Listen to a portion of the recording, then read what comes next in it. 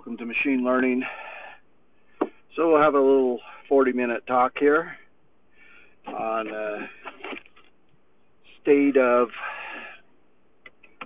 machine learning. And I want to talk right off the bat about process again, because one of the things that you'll see is how difficult it is to find areas that can use machine learning. So it has to be something where performance is important, where predictive analytics is critical. And one of those areas is pricing. I always found it interesting when I worked for a healthcare company as a consultant, how many times the salespeople would contact me once they realized I could write the queries that could analyze premiums and payouts. So they'd always want to come over and see how to extract data on those areas, and then they could put it into their spreadsheets and run calculations and get their numbers. But they were doing the early parts of BI. They were trying to understand what policies or premiums might be a sector or target that they wanted to promote to make some money. And those are things that are important. But one of the things I didn't realize while I was putting all this together, because I understood the data, I understood how to get the data, I understood how to do the joins and the queries and the subqueries and the tables, and I knew how to read the ERDs, entity relationship diagrams. Big deal, to be able to take the data that's been stored and retrieve it. It's not a simple process. Even though you'd think, well, I just take data camp course and learn how to do joins and stuff. That's great, but you have to understand the business process and how they overlaid the business process with the data. And so the data represents something that's going on in the business. Whether that's functioning well or poorly can be determined from within the data itself. And you have to look at the data and analyze it for anomalies, because sometimes the data isn't clean. I noticed even with some of the data I was retrieving this week that it was for a particular phase, and in that phase they had overlaid two different costings. And so in the description itself, it reflected the change in the costings. So it was only good to a certain point, and I had to exclude those anomalies to get my numbers, because I could see all of a sudden at a certain year, my costs went just crazy high, and couldn't figure out why. And then after analyzing the data, then I realized that there was some mixture of different types. And your data is going to be messy. So you have to clean your data, and you have to analyze your data, and you can't assume that the data will be a certain way, because sometimes it's not normalized correctly. And as strange as it sounds, even in ERPs, there are ways to violate the rules of normalization, so that you can have groupings or categories that have to be re-engineered and somewhat cleaned before you can use them. And that's just for general queries. So you're always looking at these edge cases for anomaly. But one of the things that process helps you see is the areas that are hot in a company. And don't assume just because you have a project manager that you understand that what is really hot in the company. What's heating up? What's creating lots of demand? And you may think it's HR, you may think it's payroll because you're focused in on those individuals. And in reality, maybe it's something else that's growing really fast, and you're not watching it, and you're seeing the effects, and you're seeing the revenue coming in, and you're seeing the profits, but you're not really understanding what's driving it and why there's these cost factors that are increasing, and maybe it's as those things are increasing, maybe that reflects the risk that your company is at. And so I've been doing a lot with risk management and also analyzing costs that are associated with risk. And see that's the area where you can apply predictive analytics. Is that there's probabilities, there's occurrences. It's just like trying to detect fraud. There's certain occurrence patterns that happens that could indicate probability of fraud. It's certain times of the day, certain locations, certain IP addresses, etc., that could suggest fraud. And these are also true with risk and safety, that there are certain profiles, maybe time in service is a good indicator. You got young people on the crew who aren't aware of all the safety procedures, that take shortcuts because they're in a hurry or they're kind of a daredevil, and they end up getting hurt. And so the line of business that I'm in is inherently dangerous, and so training and safety has to be a high priority in the senior management's mind. And the information technology can be used to help identify what is actually happening. So as the training's occurring, as cost is occurring, you can draw a correlation. And then that's where I think the neural nets have to get better, is that they just can't be narrow anymore. They need to look across the organization, across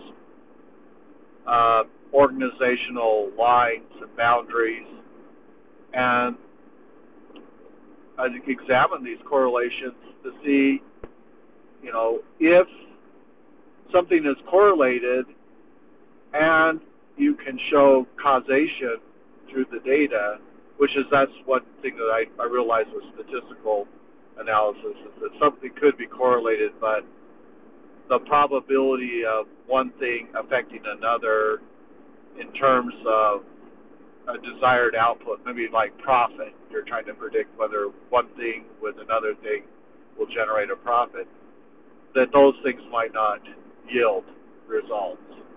And there's some famous ones that they show you in data camp. I was just trying to remember it, like right off I can't recall it, but it's kind of vaguely in my mind, that there were two variables that showed correlation, but when you actually looked at the outputs for profitability, they didn't relate to each other in terms of profitability. And so combining these two things in a sales campaign wouldn't have made sense, even though they were tightly correlated. And I don't know why they would have been correlated other than maybe coincidence. There's some things that are kind of coincidental, that they just kind of line up, but they don't really contribute to the overall outcome. And that's the kind of things that you want to be thinking about when you're analyzing lots of data, and you're going through a lot of your user tests, looking for things that may correlate and improve performance. There's this desire for efficiency, and using AI and machine learning to increase that efficiency can have a big payback. And that's what I see with the process, is that you start with process, you go through, understand the business, understand how the business makes money, and then you start looking at these areas of efficiency where you can start extracting the data that you need and then looking for combinations of key indicators that might have an impact on the organization. So if you have low safety incidents, then and higher levels of training, maybe there's a correlation there. And so if you can prove that the higher level of training led to lower incidences of accidents and better mitigation of hazard, then you might say that it's worth the cost. So maybe you spend $300 million to do the training necessary to facilitate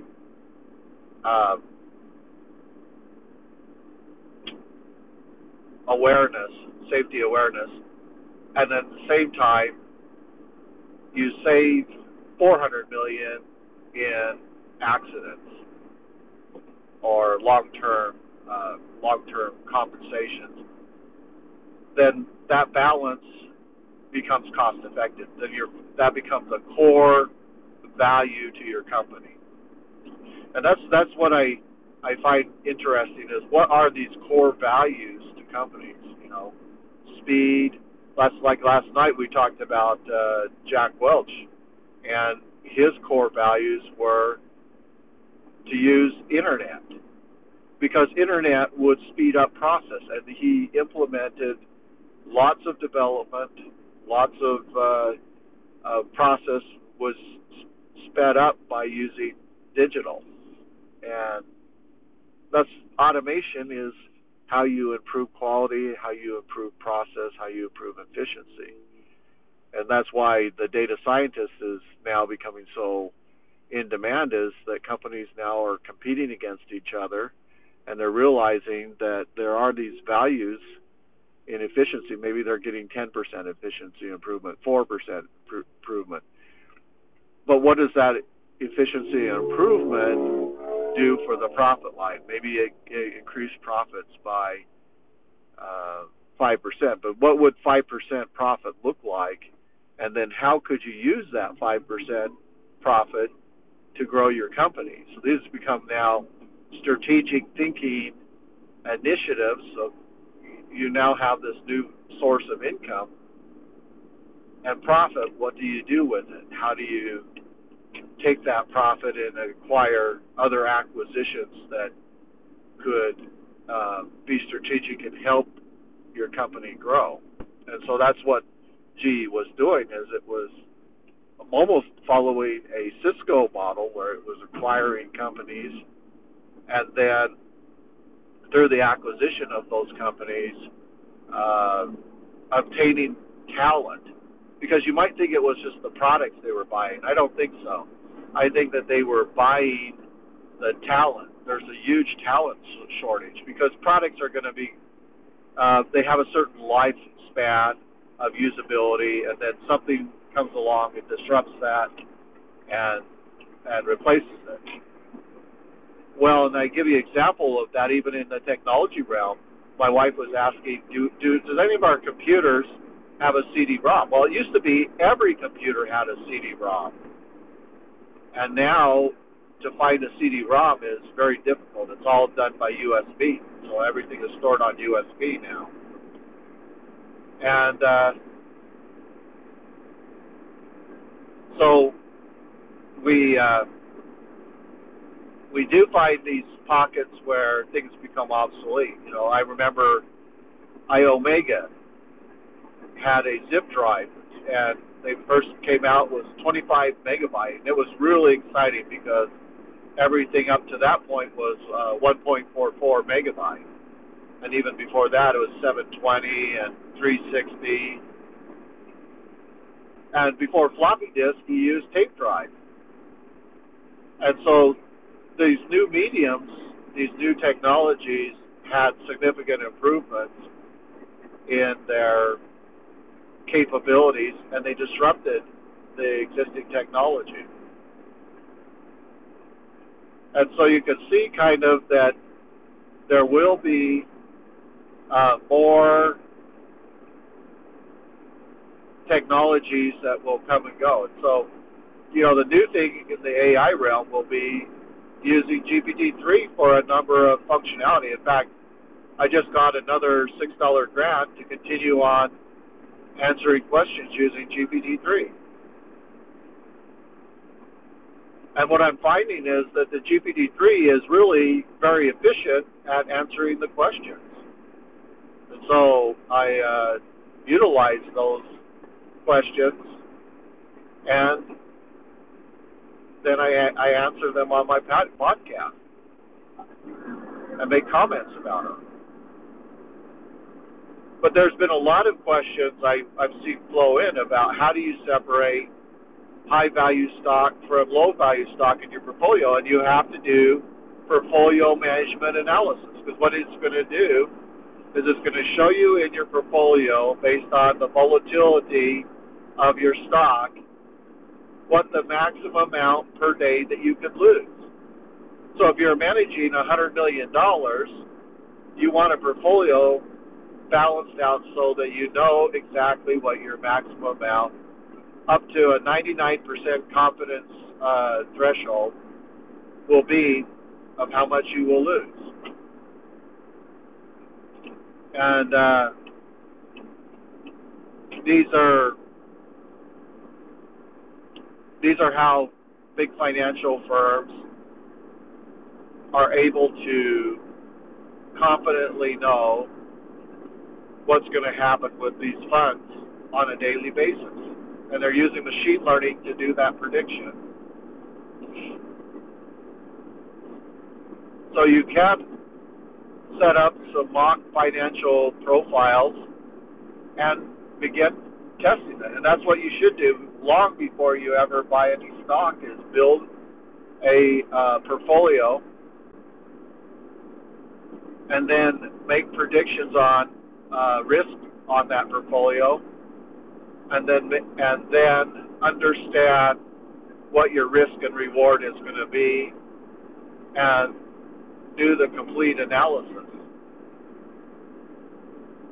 And I did that with a bunch of stocks that I was interested in with data storage, and I could see that data storage for data centers was not where I'd like to invest money, even though it seems like that they would be the areas that are growing fastest, but they also have some of the highest cost up front.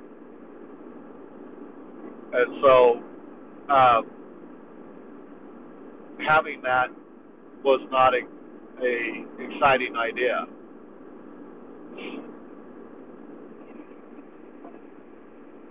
And as I look at how things are changing, it's interesting that we still have policemen out on the road that are stopping you and giving you tickets. It seems like why is everything driven by AI? So if you're speeding, the AI contacts your smartphone and lets you know that you're speeding, or potentially you're approaching a speeding violation, and contacts you there. And it's interesting that we do things kind of still the old way, where you have to do the human intervention, and every touch point is a cost. It's a tax or a burden. So as you you do things kind of from a craftsmanship standpoint, lots of craftsmanship, and you take pride in the kind of the data craftsmanship. You think about how non-scalable that approach is. With maybe 100 employees, you can do that, but at 1,000, it becomes more difficult, and definitely at 10,000, you can't do that. And so, organizationally, if you start to grow and scale, it becomes impossible for you to keep pace. So now you have to work with larger teams that are doing different, focusing on different segments of the business. Everything is partitioned, and then you're working with some division manager, or even higher than that, maybe a vice president that's over 1,000 people that are providing value to 20,000 people below them. And so these networks and these systems and these processes are extremely complex. And AI has to become more usable in understanding complex systems and how they interact, and how they're using, and what's providing and provide value back. It's just, and I see that a lot of times when I'm doing some AI coding and I'm trying to solve something. I'll just put that into the NLP to Python converter for GPT-3, and GPT-3 will kick out an answer for me, and I'll look at it and I'll read what it's saying, and usually it's pretty simplistic, and then I'll try to enhance it. Maybe it got a part of the problem correctly and can be used. See, it's that element of usefulness that I like about AI, is it doesn't always hit the complete solution on the head. Maybe it only gets part of it. And so I do like that aspect of AI. And so I was trying this approach where I was looking for a list of a list inside of a JSON string. And I was able to get the list of a list, but just the single list, I was having a problem on it. I have to rethink about how to do that. See, I need the list of the list or the list. That's the key, is how do you do the or piece on that. Maybe it's simple. So what I would do with the NLP is say code a function that finds either a list of a list or just a list, and see if it can generate the regular expression for it. So the way it did it was it looked for a bracket, left bracket, non-greedy word search, and then a bracket. So when it found that pattern and it was either one or more, it considered that a match. And it also considered my comma in between the list as valid too. So it was finding the list of the list correctly, but it couldn't find the list. So that became kind of a concern of why I couldn't find the list. And so, the AI did help in part, but I couldn't get the complete solution working, and so I had to go on to other things, and I did. But those are some of the challenges that we face when dealing with AI, is creating things that are useful. Well, now, how could that apply to process? Because that's what I'm really talking about today, is process. Well, you have to talk to people to understand process. But once you talk to people, you start getting statements from them, like, here's what I'd like to know. And I have them write out what they want to know. And then I've got a few hundred queries that I've created over the last few years. And, that's what you do. You build your data sets, so that you can reuse those data sets. It's real critical that you're doing that. Just don't write queries to answer immediate questions. Otherwise, you begin to be a maintenance developer. You want to be someone that is building a framework.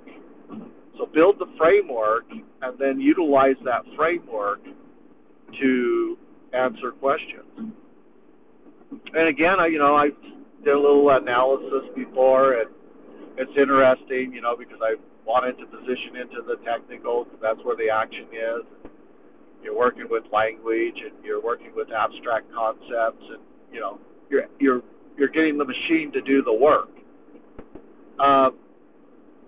But what I realized is in order to do that, you have to do the human side, which is get them to communicate their requirements. And sometimes they don't even know the requirements, because in the process that I had, where I had been talking to an individual, we had gone several iterations over requirements, and I built products for those requirements.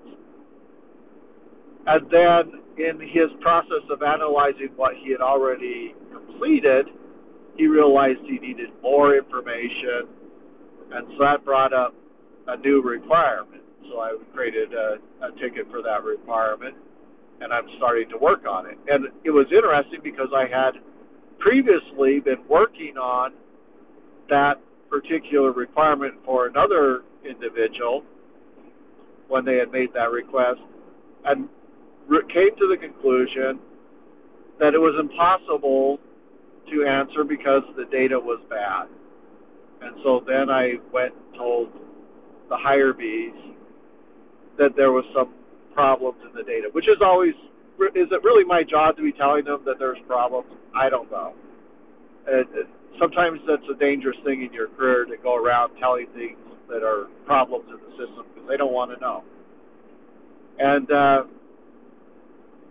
creates discomfort, and discomfort can affect whether or not you get your pay raises. But it's still there. The problem still exists, and ignoring the problem doesn't make it go away.